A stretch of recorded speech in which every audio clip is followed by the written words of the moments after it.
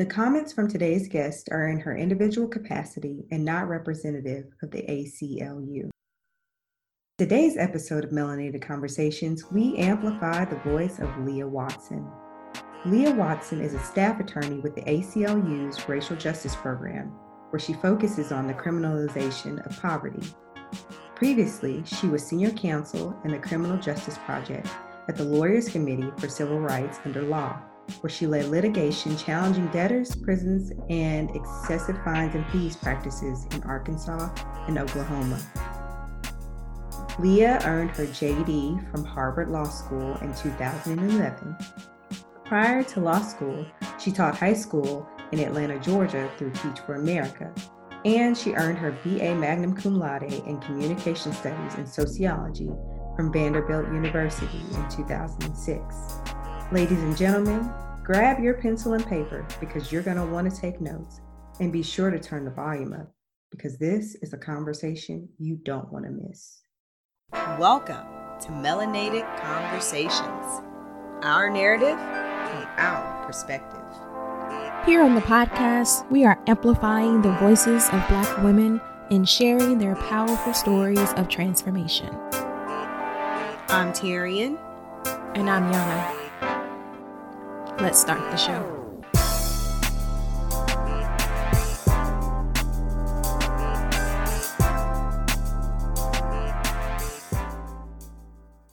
Welcome back to another episode of Melanated Conversations. I am your co-host, Tyrion. And I'm your co-host, Yana. We are so excited to be back. We are now in season 3. This is exciting for us. And we've got a very special guest, as always, because we always bring the cool people on. Yeah. And we have with us today a very dear friend of mine, longtime friend of mine, an extraordinary individual, Leah Watson. Woo woo. Hi. Hey, Leah. Hey. And so we are going to be chatting with Leah today about her amazing background and just share some of her story. And I cannot wait to get into this conversation. Go ahead. No, I was going to say, did you have something before I interject? Well, I was just going to say, and Leah may talk about this a little more once we kind of get into our melanated chat portion. But Leah and I have known each other since what? We were like 5, I think 4, it was 5. kindergarten. Yeah. We grew up together, went to church, and Girl Scouts, and all the things. And we have this weird thing that we call each other. I'm her BLB and she's my BLB, which stands for Big Little Brother. And I'll tell you why. Because y'all remember the show My Brother and Me? No. The Wayans brothers. The Wayans brothers. Oh. We're brothers. Yeah. We're happy and we're singing and we're colored. Give me a high. Yes. For whatever reason, we used to sing that song all the time and obviously watch the show. And because Leah's pretty much a genius, so she's ahead of herself. But I'm a year older than her. But I'm significantly shorter. But significantly shorter than her. And so the whole little big little brother type of thing. Oh. It seemed cool when we were young. Like it people did. used to always say, "Are y'all sisters?" We're like, "No, we're brothers." Yeah. Which was interesting because I call myself the big little cousin. That is so true. Because we're all on the same page. I am just a little person in the crew, but I'll gladly take that.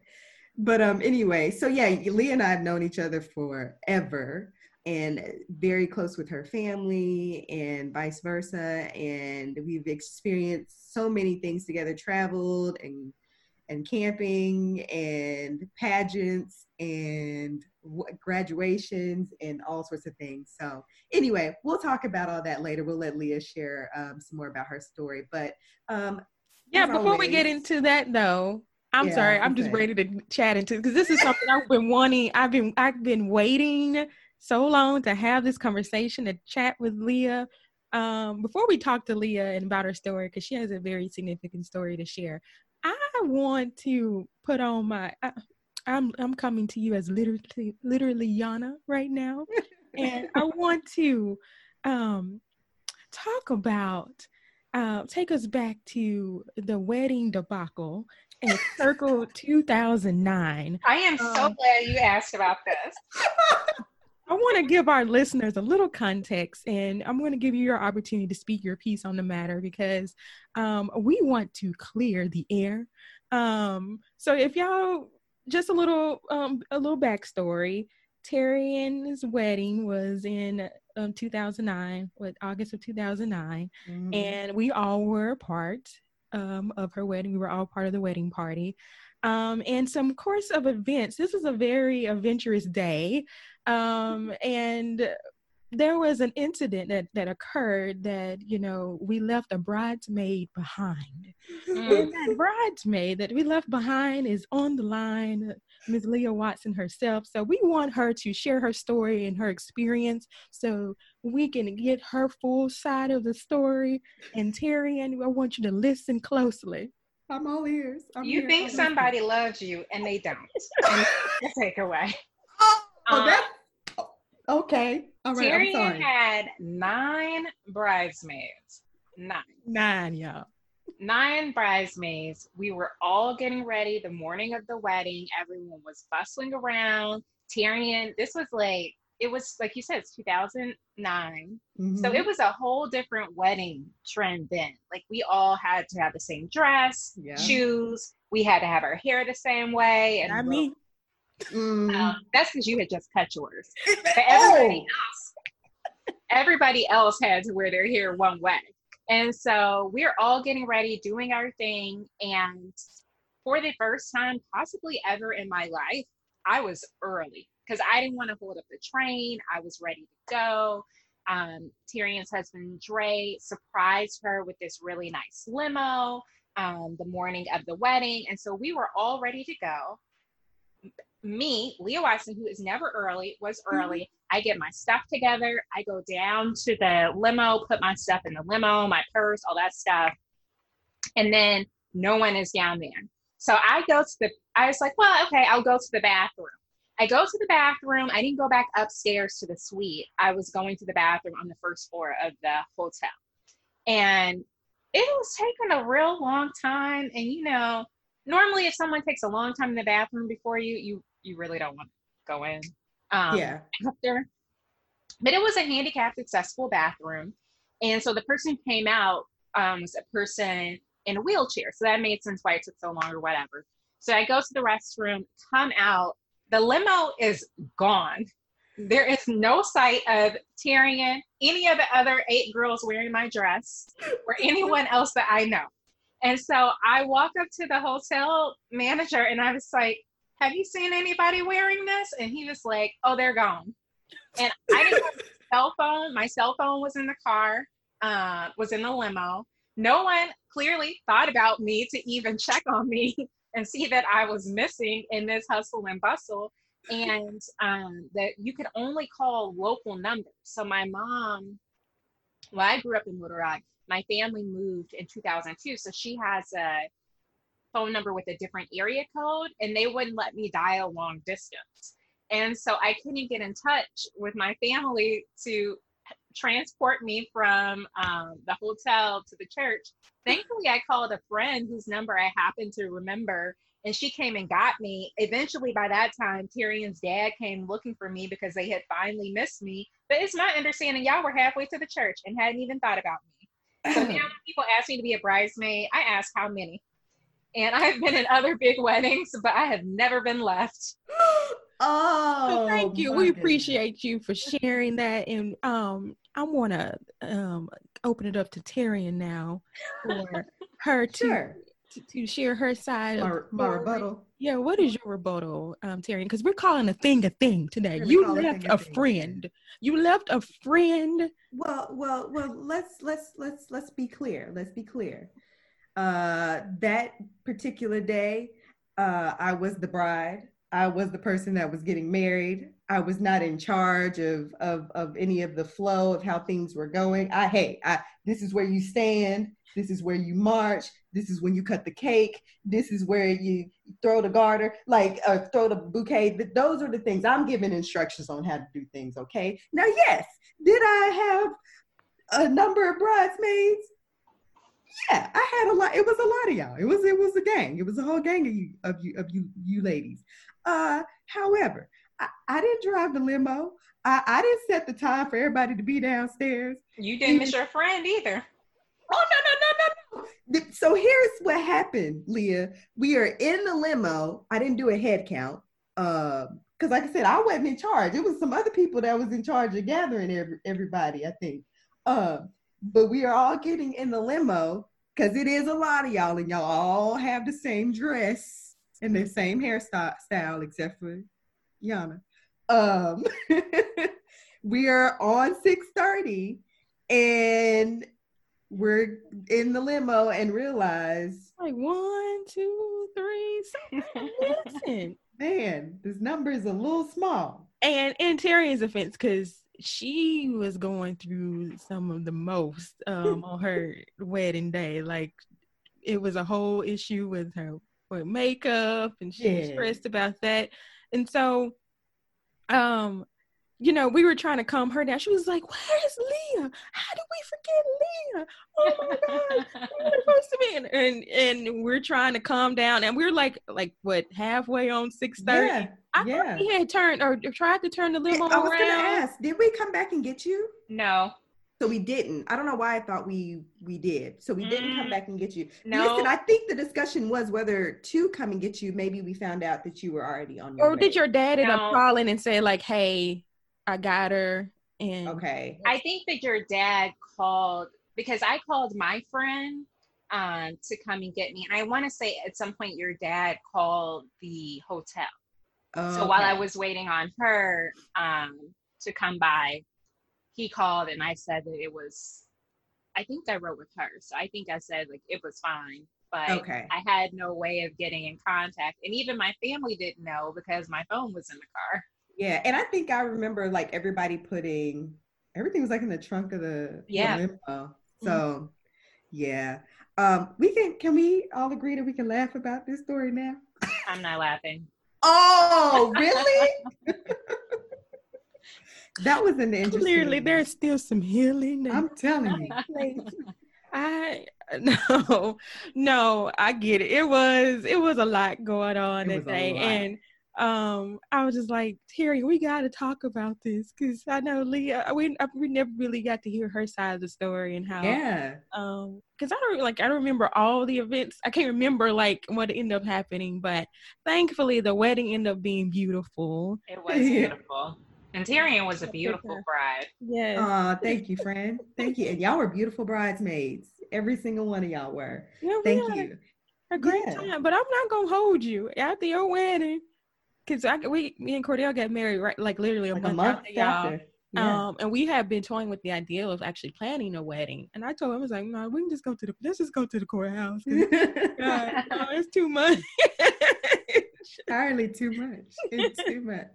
Well, no, thanks for sharing that with us, Leah. Yes. And again, we're sorry. We're sorry. Yeah, I'm sorry. This is my public apology to Leah. I apologize that we forgot about you, that we left you, that we marginalized you, that we othered you in that bathroom and in that lobby at that hotel on August 8th, 2009. I am sincerely sorry that we left you. I'm glad we found you, though. I'm glad you found me, too. And I accept your apology as I did then. But this is something that we will be discussing until we die. And I'm here for it. I am always up for the discussion. Always. But just a special takeaway for our special friends, our listeners of the show. Check on your girls. No, this is why we go together in groups. Yes. Yes, exactly. Check on your bridesmaids. No bridesmaids left behind. No bridesmaid left behind. Whenever the world reopens and we start having adventures again together, just make sure we stay together. Double up. Double up. Double up. Let this be another reason you don't go into a bathroom when it takes too long for someone to come out. Right. Right. Well, I think we're going to go into our melanated chat portion of the show. And yeah. And so I think Yana's going to take the first part. I just want you to expound a little bit more. Just tell us a little about you. What are your roots? How did you grow up? Roots. That is a deep question. Mm-hmm. Well, hi everyone. I'm Leah Watson. I would say my roots are in Arkansas. I grew up in Arkansas. Both of my parents are from Arkansas, and they both have very large families based there. And so I would say my roots geographically are in Arkansas.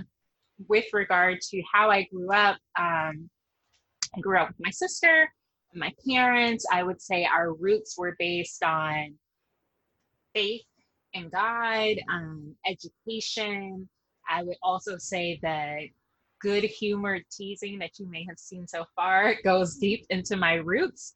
And then I would just kind of describe myself as someone who is a sister, a daughter, a Black woman, an advocate. All of those are part of, I guess, who I've become.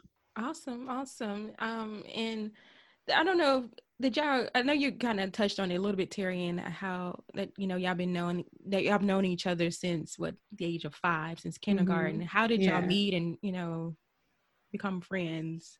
Yeah, we went to the same church, Mount Pleasant Baptist Church on Ringo Street in Little Rock.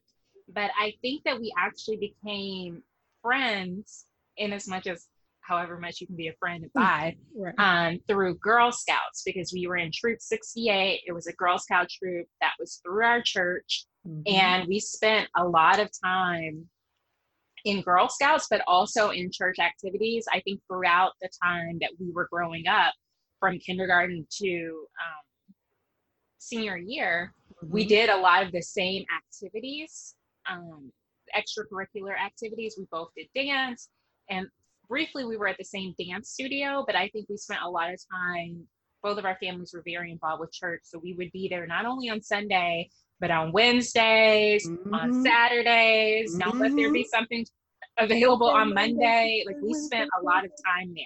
So it was kind of it was like a bedrock of my experience growing up. And it was really influential on my culture as I grew up, because I went to predominantly white schools that I felt at the time just kind of excluded, or, as you said, othered often. Mm-hmm. And so church was someplace, dance, my very brief stint in softball, we're all like every other aspect of my life was dealing with Black people, and it just balanced out being so much more. So I really looked to those experiences, and then Terry and I became friends. One of my earliest memories of us was camping. Just seems so weird for me to camp now, but we were camping, and I think I fell out of the tent. You did. You absolutely did. And I thought a bear was coming. So no, we haven't confirmed the bear. However, in the night, I fell out of the tent. Tyrion was in my tent, and we just went from there. And we're talking about platform tents, because I know some people think of a traditional tent that's right on the ground. Mm-hmm. So these were platform tents that were elevated, excuse me.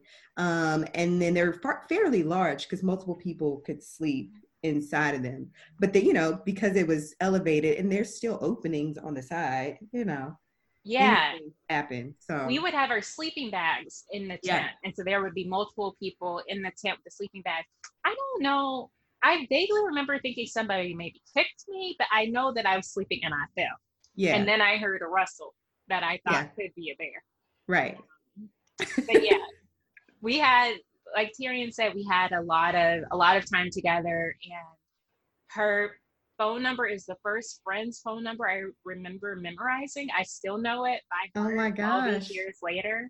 We spent pretty much all of our time together. Definitely the person that you would like beg your parents after church, like, Miss Yancy said I can come over. Can I come over? Yep. You ask your mom, she'll be nicer. I'll ask your mom. Facts, big facts. I was telling Yana the other day, I was like, I'm pretty sure besides like going to Brinkley and like spending summers there, I was like, Leah's house was probably one of the only other houses I was ever allowed to spend time at and spend the weekends. I felt like I spent a lot of weekends. Yeah. I lived at y'all's She came house. to our family reunion. I sure still did. have family members who ask about her. Aw. I'm kind of sad. All the times I came and visited you, and I never took you to Leah. No. I'm sorry. I'm sorry. No. We're family. We absolutely are family, and like Leah said, so many her roots are certainly deep. And you described yourself as an advocate. And before we kind of go more into that, I just want to talk a little bit about your educational background. And we hadn't stated this before, but Leah is an attorney, and we'll talk more about that as well. But I would like for you to share with us your experience as a Black woman, attending these Ivy League universities, and how that experience was for you. You attended Vanderbilt for undergrad, and then you went on to Harvard Law School. And so I would just like for you to share your experience as a Black woman within those institutions. How was that for you? Yeah, so you nailed it correctly. I went to Vanderbilt undergrad. I majored in communication studies and sociology, and then I went to Harvard for law school. I had a really positive experience at both institutions. I love Vandy very deeply, and I really had an amazing experience at Harvard as well.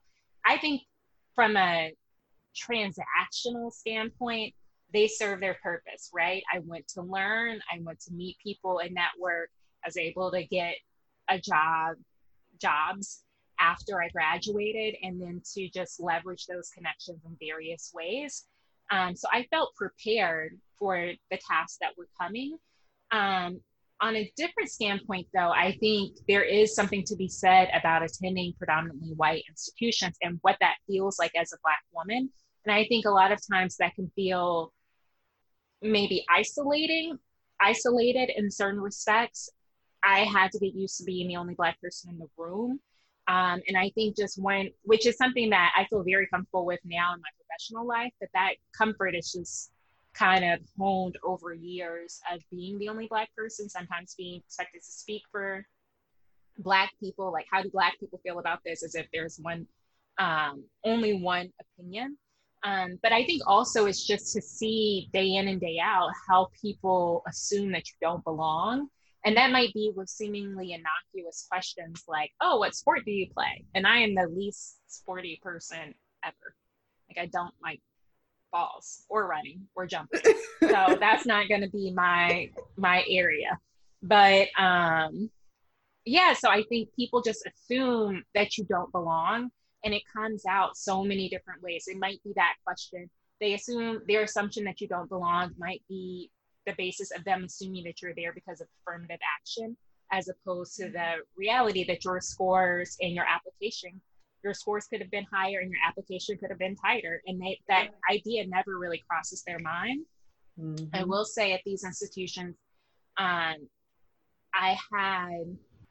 I saw racial tensions happen on campus. And there were, I mean, I can go back to in my mind through the years and just see these major like issues that happened that were really important, seemed really important to Black people, but I don't know if other people remember this. For example, my first year at Harvard, it was second semester, and in law school, your whole grade is based on one exam at the end of the semester. And so that's a big deal. And that's a traditional format.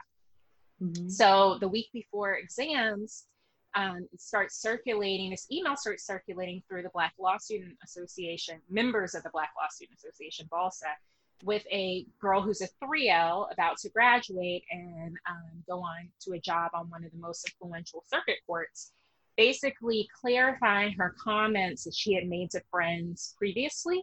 And in her clarification, she wanted to make it very clear that she thought Black people were genetically inferior for a variety of reasons. And that type of negativity, so it kind of exploded into this huge scandal, if you will. It became national news. There were all these questions about like what should happen to her, if anything should happen to her. But just like going into finals, your whole grade is based on this. You don't need other people telling you that you cannot do it, that you are inferior. All of that just kind of really weighs you down and impacts your ability to do your best. And so I think I love the institutions. I'm so happy that I went, but everything is a trade-off. And in Nashville, it's easier because there were multiple HBCUs in Nashville, literally across the train tracks. But in Boston, it was a little bit different. I will say that both schools had relatively high proportions, relatively high numbers. I think Vanderbilt, when I was there, had 500 Black people on campus, and on the undergrad campus. So there were other Black people to meet and get to know and find friends. It wasn't completely isolated. And I think for HLS, the numbers are 10% per class, around 10% usually per class. It's not a set number.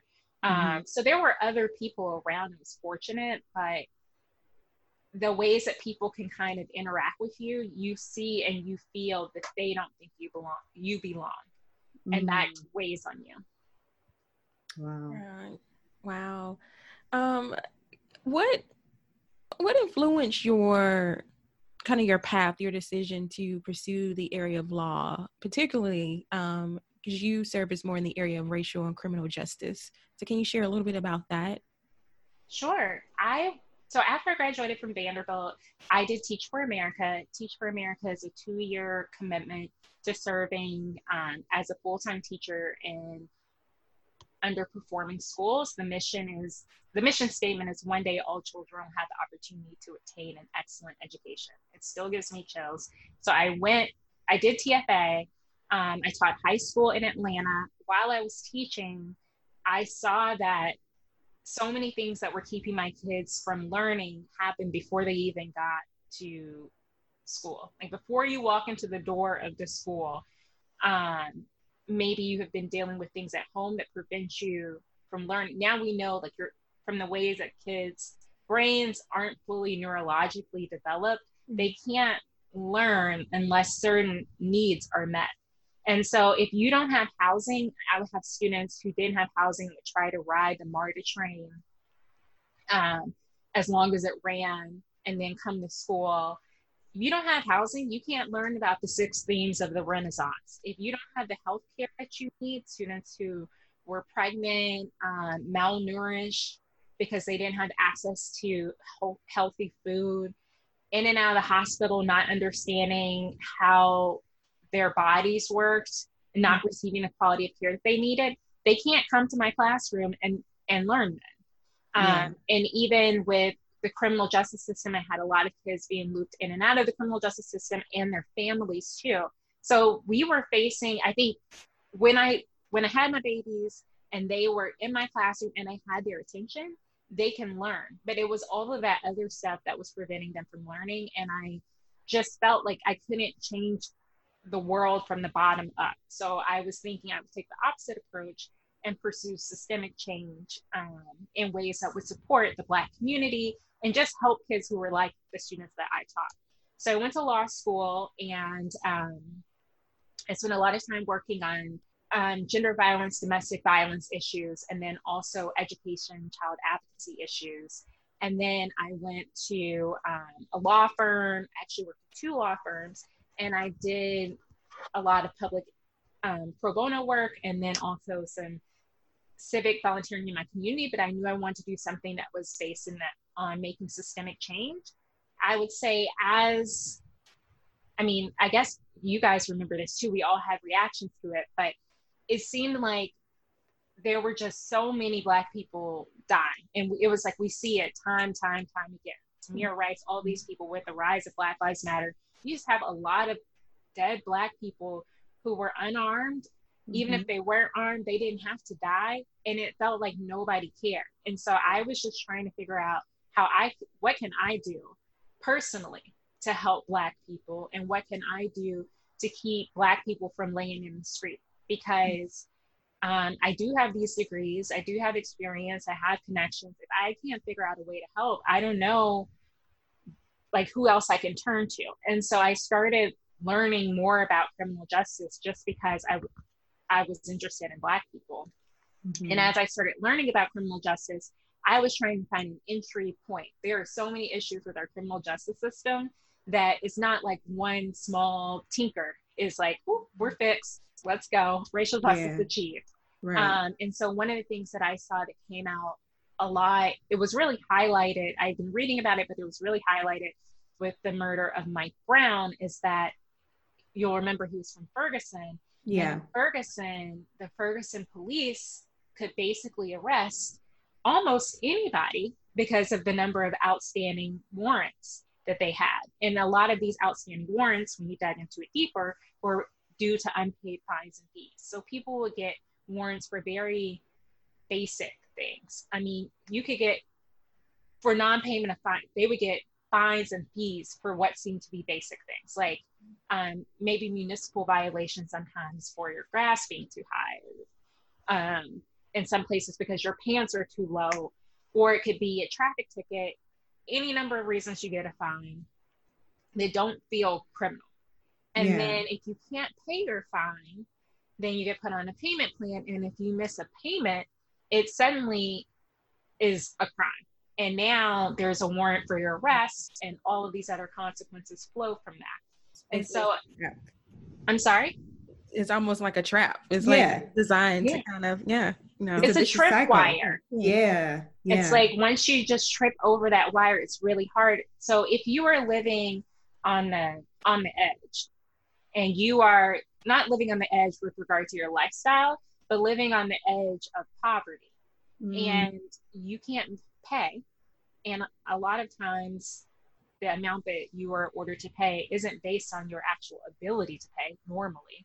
And so if you get ordered to pay an amount you can't pay, and you miss a payment, and now you have a warrant for your arrest, so at some point you go to jail. When you go to jail, you lose your job, you lose your housing situation if you can't afford to pay, and you don't have a job. And so it just becomes a cycle where the consequences are so disproportionate to the initial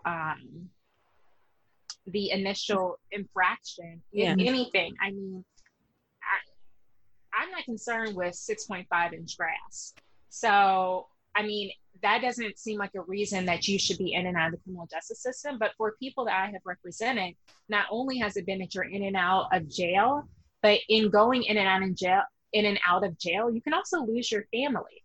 Mm-hmm. And I represented a woman she and her husband both owed fines and fees. Neither one of them could afford to pay them.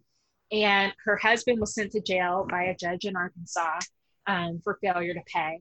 She appears later that month before the judge. He says he's going to send her to jail for failure to pay. And she explained, my kids are at school. They're going to come home. I can't go to jail because I'm the only person and I'm the only adult in our household. And he sent her anyway. And she lost custody of her children and wasn't able to get custody back. I represented her for over 1.5 years, and she still wasn't able to get custody. And when you think of these small infractions leading to losing your children, that doesn't add up. Right. Yeah. No, I commend you on so many levels.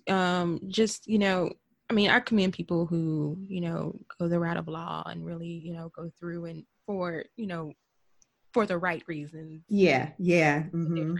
But for those who definitely pursue the path of criminal justice, that's a whole nother layer of, I just feel like it takes a special person to do that and to really say like, hey, I really truly want to make a mark and make a difference. And if that means me, because sometimes this route is, well, more often than not, it's the less glorious route. It's the less paid. It's the most stressful. It's a lot of things, a lot of trauma, a lot of things that's wrapped up in it. But when you lead with the mission of serving and helping and trying to really provide true justice, and to, because that's what we need to see more of this. You know, Absolutely. we're on this fight. We need more of us that are willing to work behind the scenes or to go into these particular industries that we often are disproportionately represented or fought for. And I just commend you for saying, like, because there are so many paths that you could have chosen.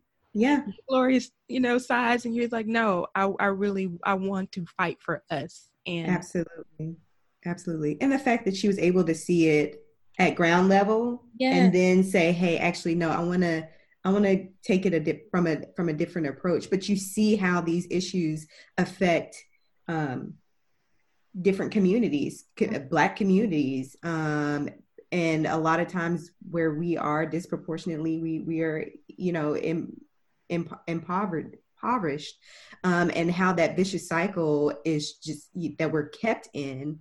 I mean, it was so reminiscent just listening to you kind of explain and break down the whole thing with, you know, like having these kind of misdemeanor infractions, and then you're having to pay fees and fines, and if you're unable to pay, then you're sent to jail. And just was, for me, and I don't know legal stuff that well, legalese or any of that stuff, but it was reminiscent of the 13th Amendment and just that loophole of how they, you know, they basically just pipeline to prison, basically. Yeah, pipeline to prison, but, you know, keeping the ideology of slavery intact one way or the other. We're gonna say you're free.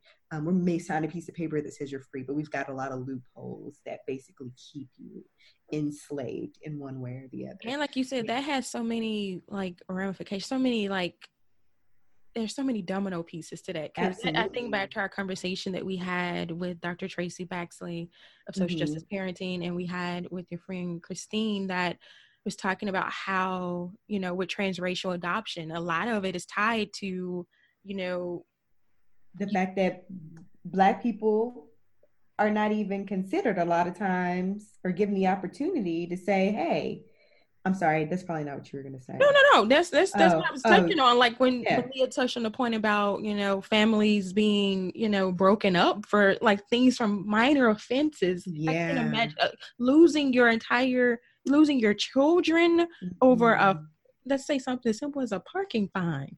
Right.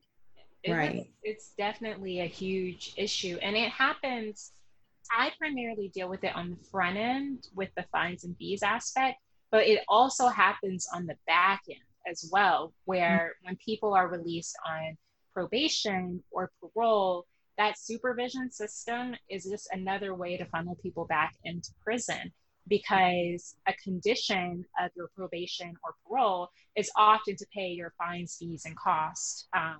And everything that the judge orders you, if you go before the judge and the judge orders you to a period of probation where you have to pay off your fines and fees, you have to go to be tested for drugs every month, and you have to go to a drunk driving class. You have to pay for every aspect of that. Oh, wow. And even when you have to, let's say the judge orders you to community service, in most places you have to pay for community service as well. So everything costs something. And if you can't afford to pay, because payment is a condition of your supervision, your probation can be revoked. Your parole can be revoked. That's a huge issue in Arkansas, where technical violations of probation and parole are a large driver of the incarceration crisis. And so it could be that you've done something that we don't see as criminal, maybe like your grass is too high, or you ran a stop sign. We see a lot of seatbelt enforcement when police just need something to ticket on. But you also see it with larger offenses. Let's say that there has been a crime that you were convicted of. You still should have the opportunity to move forward. And supervision, basically the supervision net is just a catch-all that creates a cycle of people going in and out of incarceration when they don't need to. Like, we have way too many people incarcerated in jails and prisons that don't need to be there. Yeah. It's an open question of who actually needs to be in a cage. But putting that aside, assuming that there are some people who need to be in a cage, it's still not these. When we think about criminals, we think about something that looks completely different from these technical violations. Right. And that whole aspect of the problem is just very pronounced for people in low-income communities and people of color who just keep getting caught in the cycle.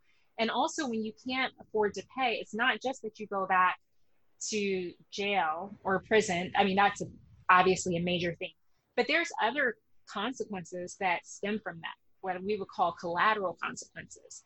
And a lot of places you lose your driver's license. In 46 states, I believe, you can lose your driver's license for a wealth-based reason, like you fail to pay. Wow. And that can be a cause of revoking your driver's license.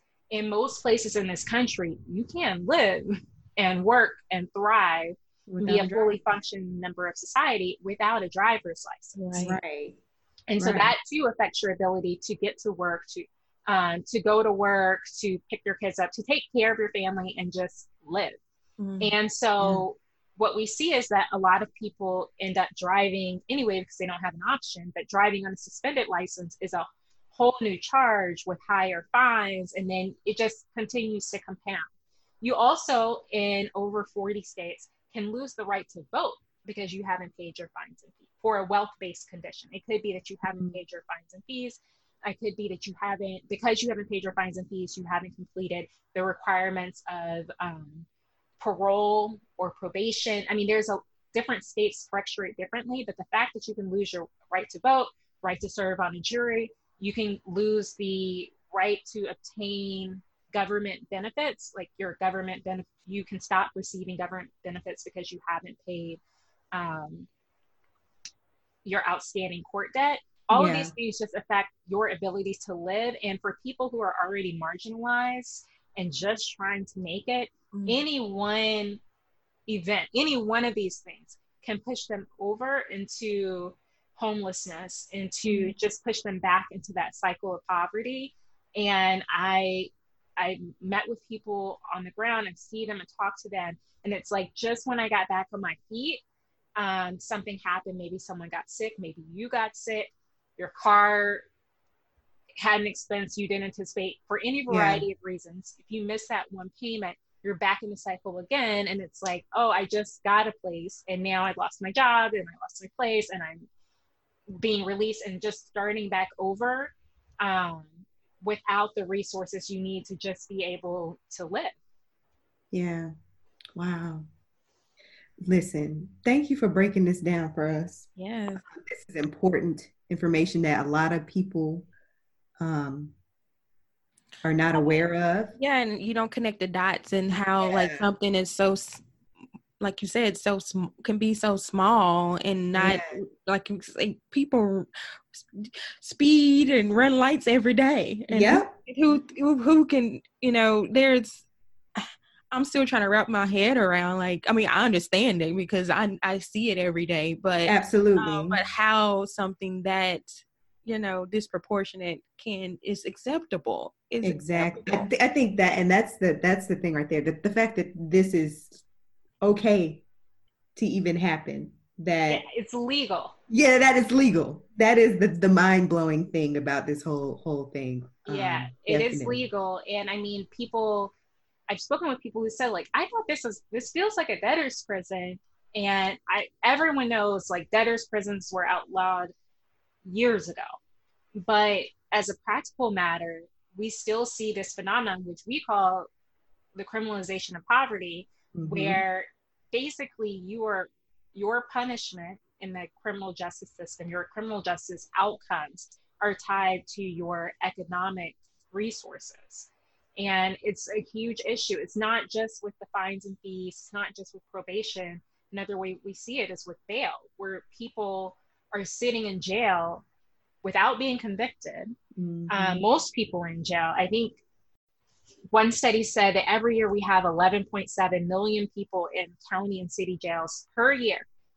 And over half of those people haven't been convicted, most of them are pretrial detainees and people who are there for low-level, non-violent traffic offenses. Wow. But the fact that think about how bail works, right? You are there, you're ordered to pay an amount. And if you can't afford to pay that amount, you have to sit in jail until you can go to trial. Some people work with bail bondsmen, but often when you work with a bail bondsman, you have to put 10% of the total bail. You have to pay 10%. And if you show up for trial, you still don't get that money back. And so it really, just the average American only has $400 in savings. So anything that exceeds $400 for the average person in this country, they're not going to be able to pay it.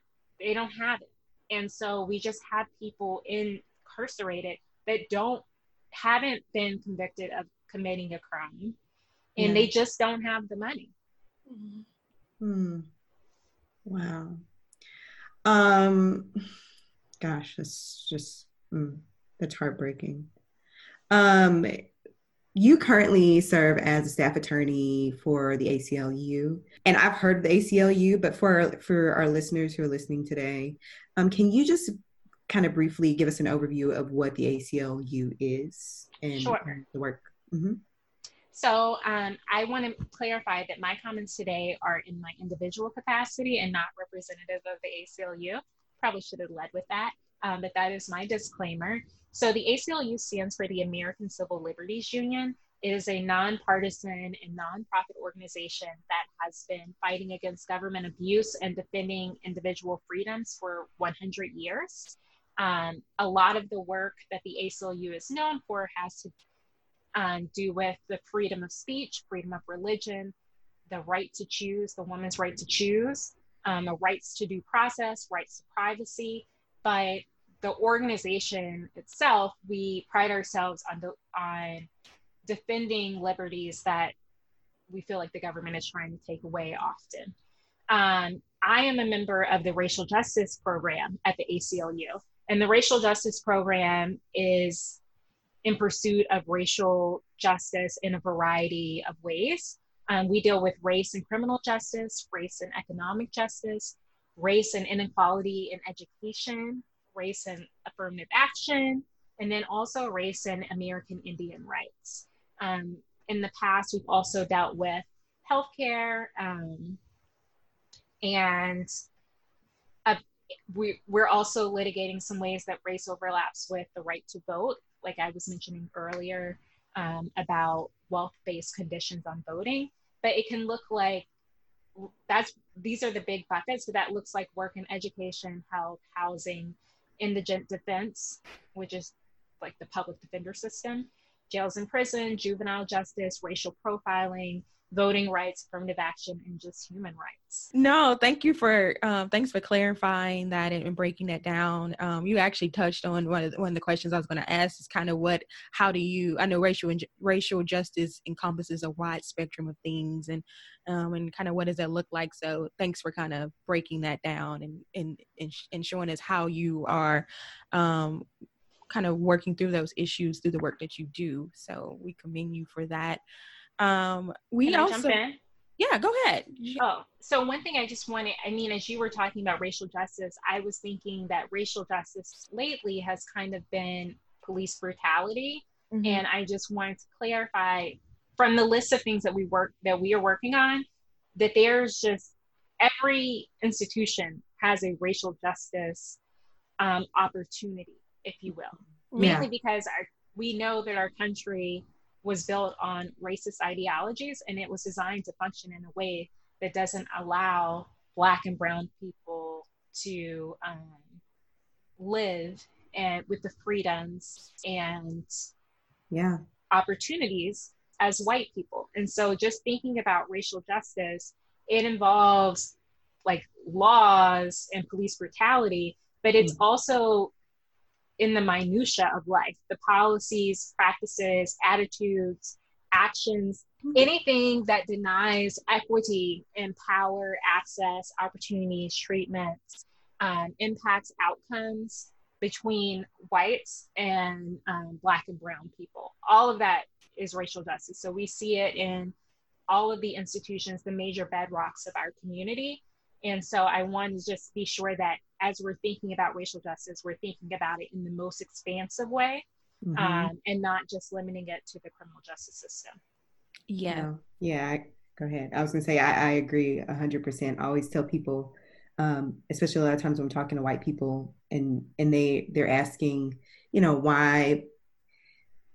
why so much emotion and all the things surrounding, quote unquote, just the idea of that one pocket of it. And it's like, you don't understand. This is one piece of the whole pie. Yeah, exactly. And if you truly look and study and learn about the origin of this country, the foundation of this country, it is ingrained in the fabric of America. And so, I thank you for breaking that down even more for us. It's definitely ingrained. I think that is perfect, and it materializes every single day in every single way. Like if you send your kids to a school where students aren't performing, we have a huge education gap in America that doesn't have to be there. Black and brown students can learn. They just need the resources and the right space and appropriate approach to do so. It also happens in the healthcare system. I mean, historically, we were experimenting on Black and brown bodies, but even now, the maternal mortality rate is insane. Yes. And the gap between Black women and white women, I think Black women nationally, it's been estimated to be 4 to 5 times more likely to die as a result of childbirth. But in New York City, it's 12 times. That just blows my mind. I live in New York now, and the fact that if I had a baby here, I would be 12 times more likely to die, regardless of education, regardless of health, how healthy you are. That difference makes it's a life or death difference, that has racist roots, but it continues to ripple throughout society now. Or even the fact that we have people living in food deserts because of redlining and other issues with housing, a lack of affordable housing. Everything that has racist roots has racist materializations today. And so it's not just something that happened years ago that we should get over, but it manifests in our lives every single day. And there it is, folks. That right there. Yes. All of it. I'm glad that you broke that down, and hopefully for those our friends that listen to us and you really truly say that you're wanting to do the work, that you really truly understand and recognize that it's a full gamut. It is like we said, is this not just little pockets and the things that are quote unquote what is it called? Trending. Performative type of trending, and we want to show our performative justice. There's a lot of things that has to be dismantled in order for us to rebuild again. So so I know you've launched a guide called Protect, which Protect is an acronym, which I know you'll break down for us. But this guide that you created helps students of color know how to engage with law enforcement. Can you tell us a little bit about this guide? Sure, I can. I want to correct one small thing, though. Protect, as you said, is an acronym. I'll walk you through it. But the guide is actually a guide for law enforcement engagement with students of color. So Protect is a program that I created while I was at the Lawyers Committee for Civil Rights Under Law. I was basically, if you remember a few years ago, it hasn't stopped. It didn't start a few years ago. It hasn't stopped since then. But there was a really big push of hashtagging things living while Black. And it was every single week, like multiple reasons that Black people there were multiple reasons that white people were calling the police on Black people doing very mundane activities like grilling at the park, sleeping, selling water, all of these reasons. I mean, we saw this very recently with the Amy Cooper situation where she called the police on Christian Cooper because and acted like he was threatening her life at Central Park. Yeah. And so I was really concerned with living while Black, because every single interaction between Black people, and I believe that every single interaction between Black people and the police has the potential to be dangerous.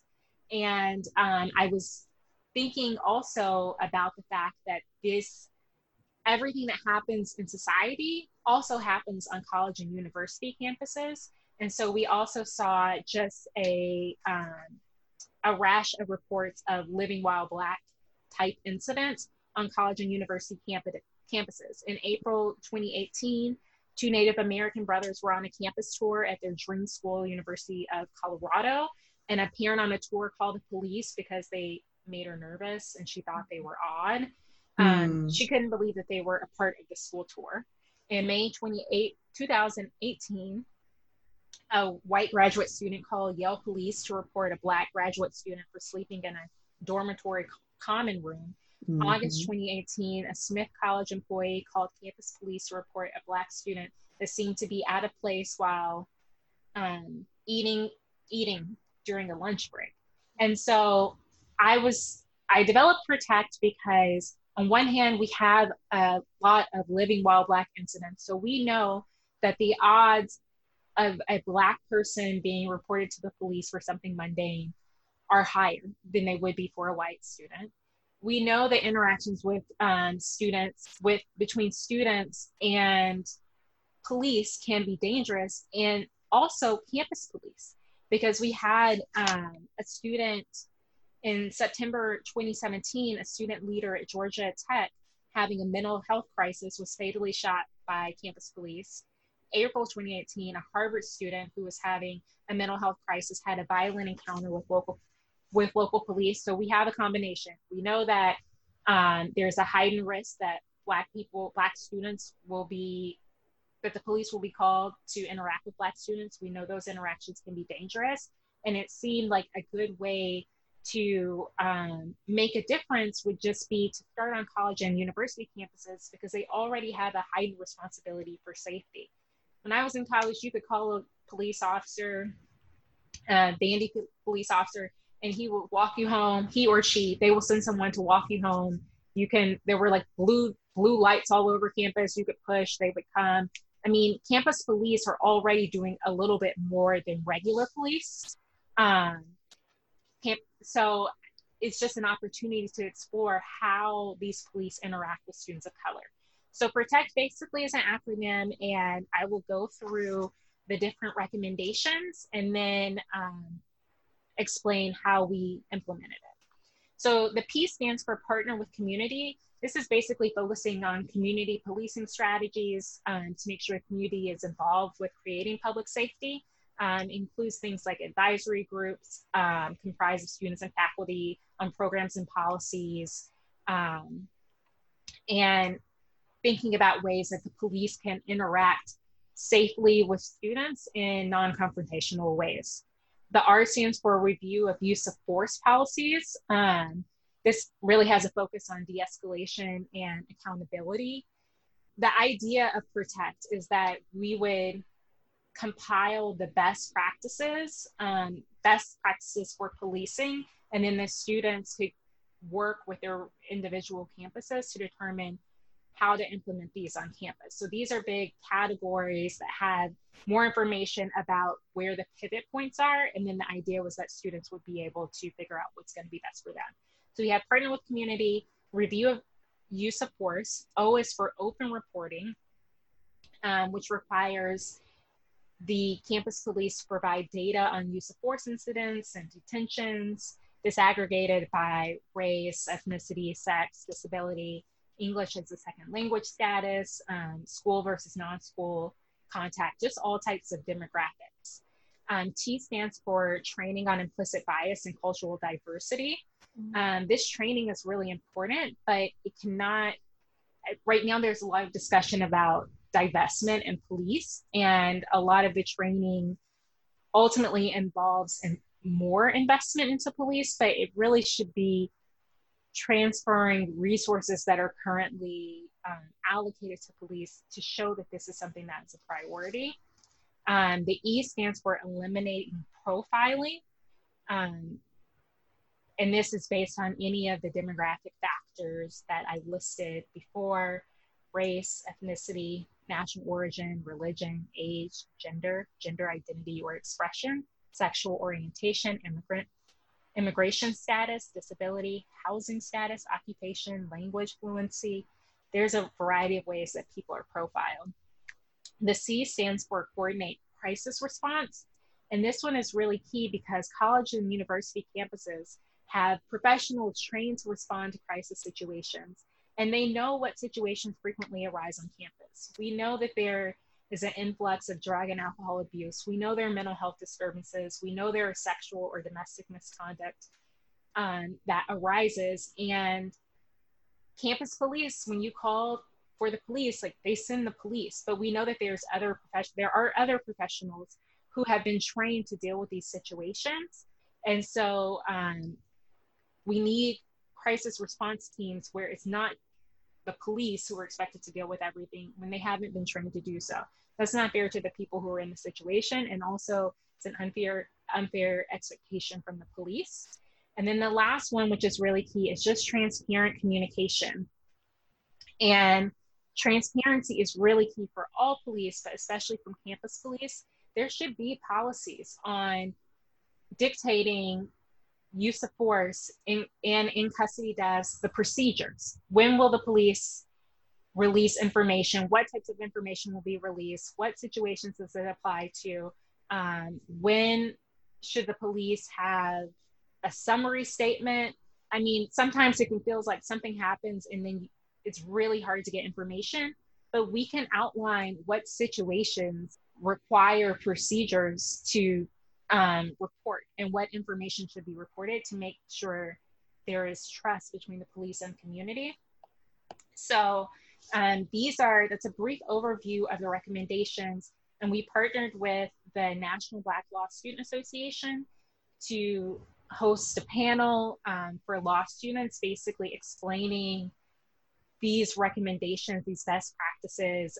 Also brought in some people who are able to explain how to build community on campus, some community leaders, and then also campus police chiefs to talk about these issues. But the idea was that we can empower the students, train the students on what the issues are around policing, because every time something happens, people want to do something, they don't know where to start. And then each school could determine, students from the school could work with the school itself to figure out what is going to be required, what changes would be best for their space. Wow. Right. That's amazing, Leah. Yes, absolutely amazing. And if I have never told you this before, I'm saying this publicly. I'm making a lot of public statements today. But I am proud to call you my friend. Seriously. That means a lot. Girl, I mean, okay, so are you gonna run for public office or anything? You probably can't answer that. But... Hell no. I'm just saying. No way. I respect I respect that. I really, really do. Because I respect that. This is amazing work that you, my friend, are doing, and yes, that a little tear came to my eye. Yes. I see it. Is this the first tear of season 3? Yeah. Do a tear count. My tear count. But no, this is on one hand, it's like it's almost kind of bittersweet in a way, because the work that you've done and you put behind this and to create this is phenomenal, and I love this. But the fact that we need it is like, Yeah. So if we have any listeners who are interested in talking more about what it would mean to bring Protect to their campus, I would love to speak with them. Yes. Because this is an idea that basically I made up because I had a baby cousin who Tyrion, I don't want to say his name on here, but sure. Tyrion remembers us holding him. He was born when we were like 13, And just Yeah. thinking about him, he just graduated college, but when I came up with this, he was in college, and I just wanted him to be okay Yeah. while he was there. And yeah, there's a lot of work to be done, but I feel like if we can make things happen on college and university campuses, we might be able to move things forward in a different way. And then hopefully that can build throughout the movement largely for reform in policing. Absolutely. Yeah, absolutely. And speaking of just, moving a needle and how we can do our parts, and and calling putting out that call to action. From your vantage point, what are some tangible ways that we as the average American citizen, Black, white, brown, whatever, can help push the line of progress forward?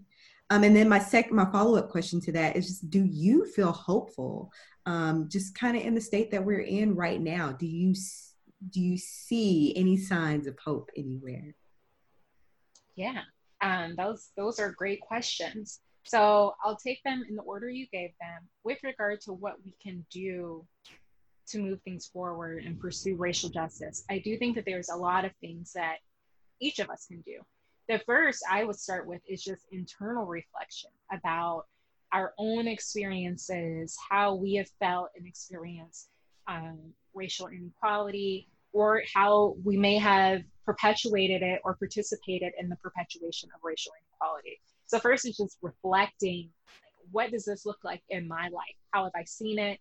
Or how have I been a part of, or how have I been a part of it? But identifying it for ourselves is key. And I think education is so important. Educating yourself. Black history, we have a lot of people, everyone now is all woke, and we talk about being woke. But the reality is, we have had to, African-American history is still kind of a small subset that's almost separate from American history in the ways that it's taught in school. Yeah. There's a lot to learn about race and how we reached this point and how it has influenced the institutions that we were talking about previously.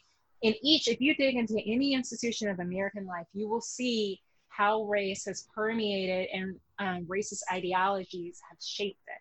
And so I think part of it is just understanding how to talk about history and race. It's also understanding how to talk about race generally, because people don't want to talk about race. They might be offended if you mention race, and it's like something we all see, we all react to, we're all living in a system structured around it, but nobody wants to talk about it. So part of it is just like learning how to speak about race and then having those uncomfortable conversations.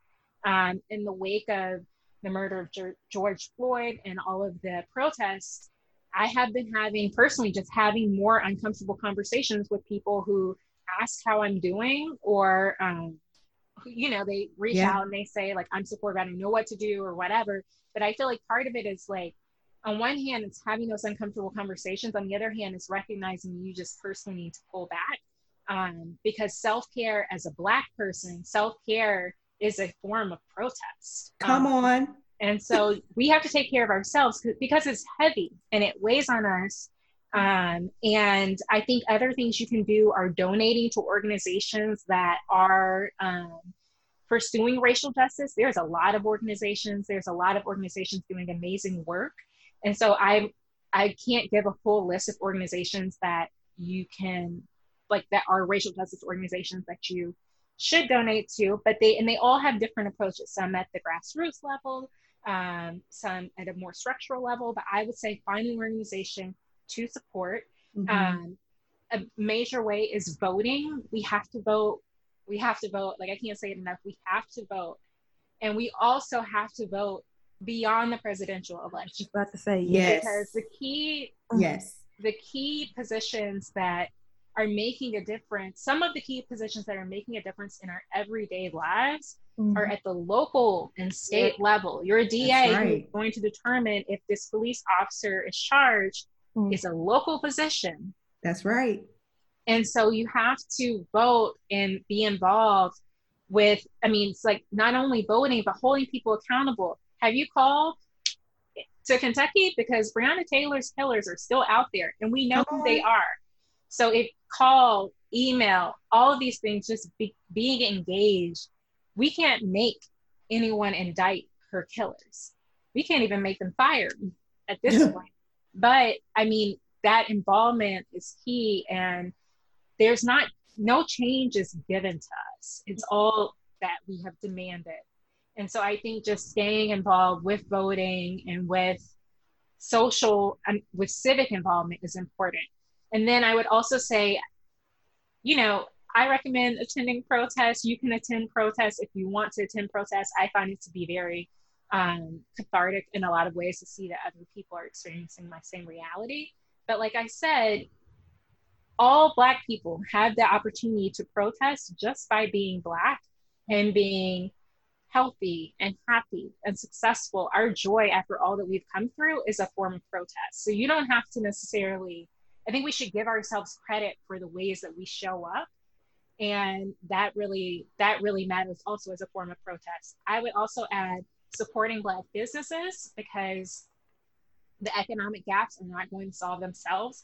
We have to build resources within our community, and volunteering, mentoring to help people wherever you are in your life. You can help somebody get to wherever that point that you are. So it might be having conversations with people. You can get involved in like more formal mentoring, but making sure that people at least know how you got to be where you are and what lessons you have learned, so that we can have more people moving up the ranks and have a positive pipeline. I think are all ways that we could work towards racial justice. And then with regard to, am I hopeful? I ask myself this question a lot. I am hopeful, but I am cautiously optimistic. I am hopeful on one hand because I feel like this time might be different. I see changes that have happened even in the last 5-6 years that make me hopeful. One, I'm having way more conversations about race with non-Black people than I have ever had with people. And I feel like people are interested in learning more. They want to learn more. They're starting to see what we have seen all this time. Like Will Smith said, it's not new, it's just being recorded. Right. I feel like even with the recordings, they haven't always impacted people in the same way. I remember a week, I think it was in 2016, where Alton Sterling and Philando Castile were killed in the same week. Yeah. And there was video, and I just remember I was in a corporate law firm, in my office with the door shut, crying, watching these videos. And everybody else in the office was just fluttering around, having a normal summer day. Yeah. And I felt like our hearts were broken, but nobody else's were. So I see movement in that way. Even shifts that police officers are being fired and charged, but at least preliminarily fired, because we had some of the major incidents that we have seen in the past. The police officers were on trial and still getting paid the entire time. So I think those things are progress, but it's not enough. And I am worried that the attention span of our country is short, and that some of the actions that are desensitized to a lot. We've been desensitized, and there's not a true. I'm worried that the commitments that we're seeing are something like, okay, now we're not going to call it a master bedroom. You happy? As opposed to a true investment in the underlying structures, policies, practices, institutions that are withholding racial justice. Right. And so I think I'm hopeful that this can be a pivot point, but I'm still cautiously optimistic because we have a long way to go. I don't think that even with the police brutality, if it is not just guaranteed that like something happens where we know the police, and there's an instance of police brutality, and then that officer is fired and charged and convicted, and a key part is not rehired, because we see a lot of police, even when they get fired, if there's an instance of police brutality, they might get fired from their police department. They end up, over 90% of those police officers are rehired by other police departments. We even had a county in Florida that was advertising for police who have been fired for misconduct of this sort. Wow. Hey, you can come here. We would love to have you. And so I think like that's even part of closing the loop. We have to have accountability, and we don't right now in this field. So I'm hoping that we can do more. I'm really inspired by the places that are pursuing divestment of police in communities and also in schools. And I feel like this is a moment that will be different. I've never had this many non-Black people call me to see if I was okay. And there were, I mean, I think part of it is like Instagram, like check on your Black friends, they're not okay. And I was not okay. But then it's also like having certain conversations. And that's when I start to realize how little people know and how uncomfortable they feel talking about race. Even if you say something like referencing them being white, they feel like it's kind of an attack. So I think there's a lot of education around race that must, and discussions around race that need to happen, as opposed to efforts to incite violence or fear. Yeah. No, thank you for sharing that. I agree. I think Yana agrees 100% with everything that you said, and just kind of on the heels of your you didn't say hopeful optimism. What did you say? I said I was hopeful but cautiously optimistic. Cautiously optimistic. Yes, cautiously optimistic. Your cautious optimism. We share in the same sentiments. I told Yana, I think it was yesterday, I saw, was it a tweet or something where a young lady had said that she works in a bookstore, and she said, you know, there are still books that people reserved to purchase about a month ago that have not been picked up, in reference to, you know, white people wanting to do the work and learning more about racial injustices and all those things. You know, we were in that moment. Yeah. And yeah, exactly. And she's like, where y'all at? Because there's a ton of books that have not been picked up. And I was just kind of like, man, like, you know, and like what you were saying, Leah, where people were like, you know, all right, we're going to stop calling the master bedroom. It's like, that's not what we're asking for. No, we asked for justice. That's what we asked for. And if you want to help, want to participate in the cause of moving progress forward and seeking justice, then by good grief, go pick up the books. People, if one of our listeners, you somebody that reserved a book and you didn't go pick up a book, go get the book. Start doing the work. It takes more than a black square to show that you care. Thank you. And the books are so important, because even as Black people, we don't know all the ways that things have been structured. That's right. Against us. And we don't see all of the ways. I mean, that's not to say that the terminology doesn't matter. I know they were talking about master bedroom. I saw that there's a surgical instrument that was named after a surgeon who performed his experiments on Black women. Mm-hmm. Yeah. So that's not to say that there's no value in changing those things, or even that it did not feel good to see Black Lives Matter painted by the White House, because it certainly did to me. But that can't be where it ends. Right. And I think the work that is needed is hard to do, because we have to figure out how to restructure entire institutions. And we can't be afraid to scrap what we have been using for decades or centuries and try something new in order to really come up with a more equitable solution. But that work is really difficult. So there are things that are really difficult that we don't know the solutions to. There are things that are difficult, but we know the solutions. Like I said, we know who killed Breonna Taylor. Right. It's not a question. And we know the gaps in the story as well, from if there was a warrant, who the warrant was from, the reasons for the warrant, all of those things. So I think that we have to be willing to step up and do the hard tasks. But I think for a lot of people, Black, brown, white, everyone, I hope, I might be naive, but for a large subset of people, I hope that if they see the ways that the system was set up inequitably, they would see why it's not just slavery happened over 400 years ago. Yeah. Yes. Thank you for that. And just to highlight that point again for our listeners, if we didn't drive that message in, please listen in and just understand it really takes you doing the hard work. This is not easy. Yes, the conversations you may have with your friends, your Black friends, they may be angry and they have a right to be angry, but that doesn't mean that because you're in an uncomfortable space where you feel like you can't handle it. This white fragility makes you not want to move forward in the fight. We're not standing for that. If you really want to do the work, you have to be willing to do the hard work. Hard work. Absolutely. And I would add, we also have to have conversations around Black fragility as well, because we have a whole disproportionate reaction to Black men getting killed. But how are we showing up for Black women?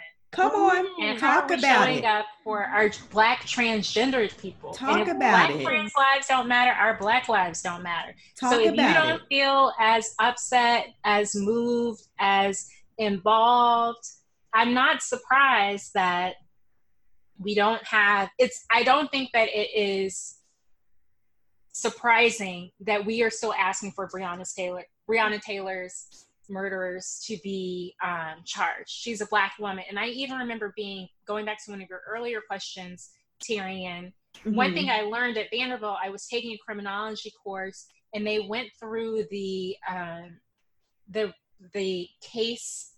rates by which cases were solved by race and gender.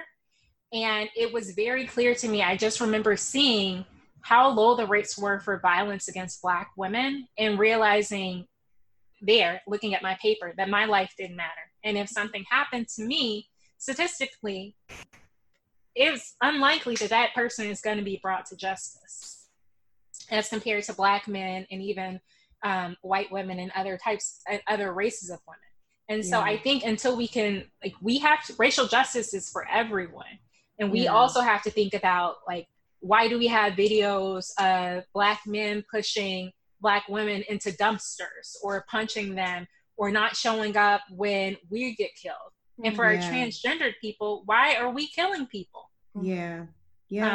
So I think you're right. There are lots of conversations that need to be had.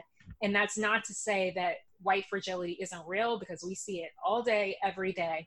But I think we have to dig deeper too into why we interact with certain people or what bothers us most as Black people, because I don't think we're doing a good job of standing up for everyone. Truth teller, truth speaker. Woo. Man. I feel like I have all my thoughts. I feel like we're gonna need a part two. We're gonna need a reoccurring Leah segment. I was literally thinking that. I was like, okay, so how we get her on just as a recurring set, like a set. What's our monthly action this month? What do we need to do? What are we doing? No, but seriously, thank you so much, Leah. Even for Terry and I, you've opened our minds and unlocked so many things for us, because we know that we have work we need to do as well. Absolutely. So, thank you. I'm working too. I mean, I think we all just have to stay works in progress. Right. Absolutely. Oh, okay. So as we prepare to close and wrap, we do have a few kind of closing questions to kind of wrap our discussion. First question is more around, we're still in 2020, and we know 2020 has kind of taken us along on a little journey. 2020 is a cuss word.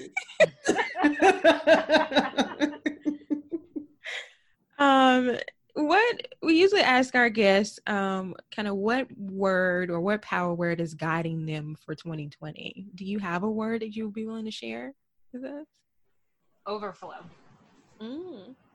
I just feel like I have things that I'm working towards, but my word for 2020, going into 2020, so I do all the woo-woo stuff. I'm gonna write my journal, my goals. I did a self-evaluation of where I was on my goals halfway through the year, all of that stuff. I said, you are me. And I love that. I think it matters too. And then even I went back through some old journals to see what I was talking about then and how that fits in, but I would say I am seeking overflow, and I have to try to caution myself against writing off 2020 because it has been rough. So I'm just looking for other ways all the ways that I can bring overflow of positive things into my life. That's good.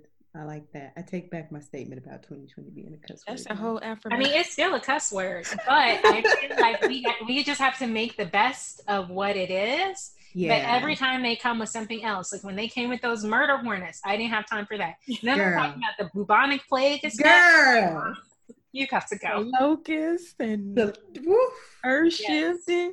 How many plagues are we in right now? It's only supposed to be what, 10? How many? We gotta at least cut them in half. We got like 5 left, maybe. We are doing the most, but I'm still hopeful. And I will say that by reviewing my journal, I saw that I had my goals. I feel like everything has kind of been on hold in 2020, but I did meet half of the things I said I was going to do. So even in the midst of pandemics, like we are making progress. We're just sitting at home all the time and not seeing it. Or you should be sitting at home. Right. I was going to say, but the sitting at home has actually, by us sitting, some things have been moving, have allowed things to move. I feel like, you know, when you were kids and your mom had to like tell you to sit down somewhere. Yeah. Get in this house, sit down. And I feel like that's how we've been moved together. It's to all be to sat down somewhere. Yeah. So the work. I think you're right, because it's like our attention span. Even things like Tiger King, when everybody was all on Tiger King, there is, I think, a uniformity of experience. I will also flag, though, sitting down is a privilege. And through this, something that I learned is only 20% of Black people can work from home.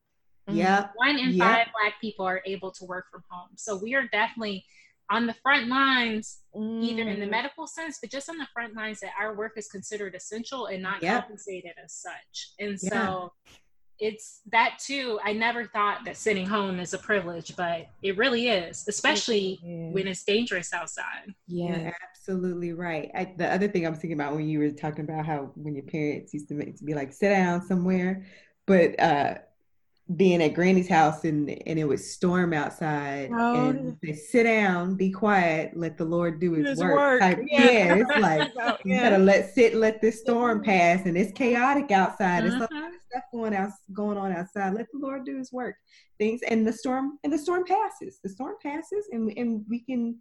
But think about those, even breaking that down, and I don't want to get too woo-woo, but even think about that, you know, what do we do when Grandma used to tell us that? You turn off the TV. Yeah. You get quiet with your thoughts. You pray. Right. That's right. The same thing can be applied now. You turn off these TVs. You get quiet with your thoughts. You pray. You write down your goals. You work through yourself through this process, through this period. Absolutely. And I'll add to that too, when you're talking about a storm, while yes, sometimes storms can be violent and sometimes they can cause destruction, but usually what else comes with storm is rain, and rain produces it's water, it's new life. Yes. It comes from that. So come through. I got all my snaps. Yes. So yes to overflow in 2020. Okay. My next question for you, Leah, is what is next for you? I know you've dominated your goals so far this year. Half of them. I said I was working. Well, you working. What do you have going on? What else can we look forward or look for from you? Well, I am new to the ACLU. I actually moved to New York the week of the pandemic. I moved on Monday. It was declared a pandemic on Wednesday, and everything shut down by Friday. Wow. So I am looking forward to exploring new opportunities while I'm at the ACLU. I'm looking forward to deepening my understanding and my contribution to racial justice work. I'm looking forward to, living in a city that is open at some point. And just continuing on my journey with trying to find out other ways, trying to identify and amplify other ways of showing up for Black. Amen. Yes. No, that's what we stand for here. So we love it. We love to see it. Okay, well, final question, just more so for how can our listeners get connected or stay connected with you, with the work that you're doing and supporting you in all of those efforts? And hold on, Leah, before you answer that, I just want to say this one little tidbit too. I'm sorry, and I'm gonna let you finish. I just want to say that greatness runs in Leah's family. If some of you guys remember from what is season 2? I think season 2 when we used to do our melanated mini segment. I just wanted to plug this real quick. Oh yeah, Leah, my sweetheart. Yes, we actually featured Leah's niece, Eden Watson, who happens to be a magnificent author who wrote the book Dance Is, and we featured her as one of our melanated minis. So, the apple don't fall far from the tree. That's all I'm saying. That's all I want to say. How can our listeners connect with you, Leah? Well, I want to plug for my sweetheart that Dance Is an amazing book and has beautiful illustrations. It's available on Amazon. So I recommend Dance Is highly by my sweet niece and my sister. Yes, Erin. Yes, Erin. Yes, I would love to continue this discussion. I am on LinkedIn. My name is Leah Watson. You can find me searching ACLU. I'm also on Twitter, Leah Watson ESQ for Leah Watson Esquire. And I would love to keep in contact and to continue this conversation. Yes. Do you have like is there a way that we could have access, or we would just need to contact you? And when I say we, I mean the listeners, to contact you to get more information on Protect. Is there like a PDF or something? I do have a PDF. And okay. So I will send that to you. Okay. That way we'd love to, plug that into our blog notes and website and all that, so people can access it. So you guys, again, just connect with, if you want to connect with Leah, she again is on LinkedIn as Leah Watson and on Twitter as Leah Watson ESQ. We'll have all those links and everything in our show notes, as well as the guide for Protect, if you are interested in learning more about that and how you can utilize that on your own campus, or learn more about it as well. But we want to just thank Aaliyah again so much for dropping gems and just for, all encompassing on the work that she's doing behind the scenes, on the front lines. We really do appreciate the things that you do. I want to thank you both for having me, also for having Melanated Conversations, just a space to have these conversations, which was so necessary. And thank you for all the gems that you have dropped, because I am over here snapping with my warm, fuzzy feelings as well. Oh, thank you. Yes. Thank you so much, Leah. Thank you for saying yes to us. Although I feel like it shouldn't have been hard for you to say yes anyway, but but no, thank you for saying yes. Thank you for the candidness. Thank you for educating us. Thank you for making everything clear and, just able to understand some of these things. You didn't use any legalism or legal jargon that we could understand anything. So that was great. Thank you for that. And gosh, please keep doing the work. Not all superheroes wear capes, but they happen to be Black women that live in New York. But no, like Terry mentioned, yes, thank you. And if there's any way that we can continue to support, Terry and I are here behind you all the way. And if we need to, get things out to our listeners, definitely let us know. We're definitely willing to share. And again, to our listeners, thank you so much for, continuously rocking with us. We're in our 3rd season, y'all. Y'all still appreciate that. But this show is not about Terry and I. It's about us as Black women as a whole, to amplify our voices, to share our stories of transformation, to celebrate in our successes and sharing our lessons together. And we thank you for continuously helping us to keep these conversations going. But I guess that wraps us for today. I hate to go. I know. I'm kind of This has been so great. Yeah. It's like food for our soul. Yes. Absolutely. Yes. And maybe when the world reopens, when the U.S. opens, we can come at least to New York to see you. But you know, right now, y'all blocking Texas. Y'all want no parts with us, which I don't blame y'all. Have to get on that act right. I don't blame New York. How the tables have turned. Right. Well, I guess until then, melanate on that. Thank you for tuning in. Hope you enjoyed our chat today. Keep the conversation going by heading to iTunes to subscribe, rate, and leaving us a review. Have a story of your own to share? Email us at info@melanatedconversations.com or connect with us on social media at Melanated Conversations. Till next time, keep raising your voice.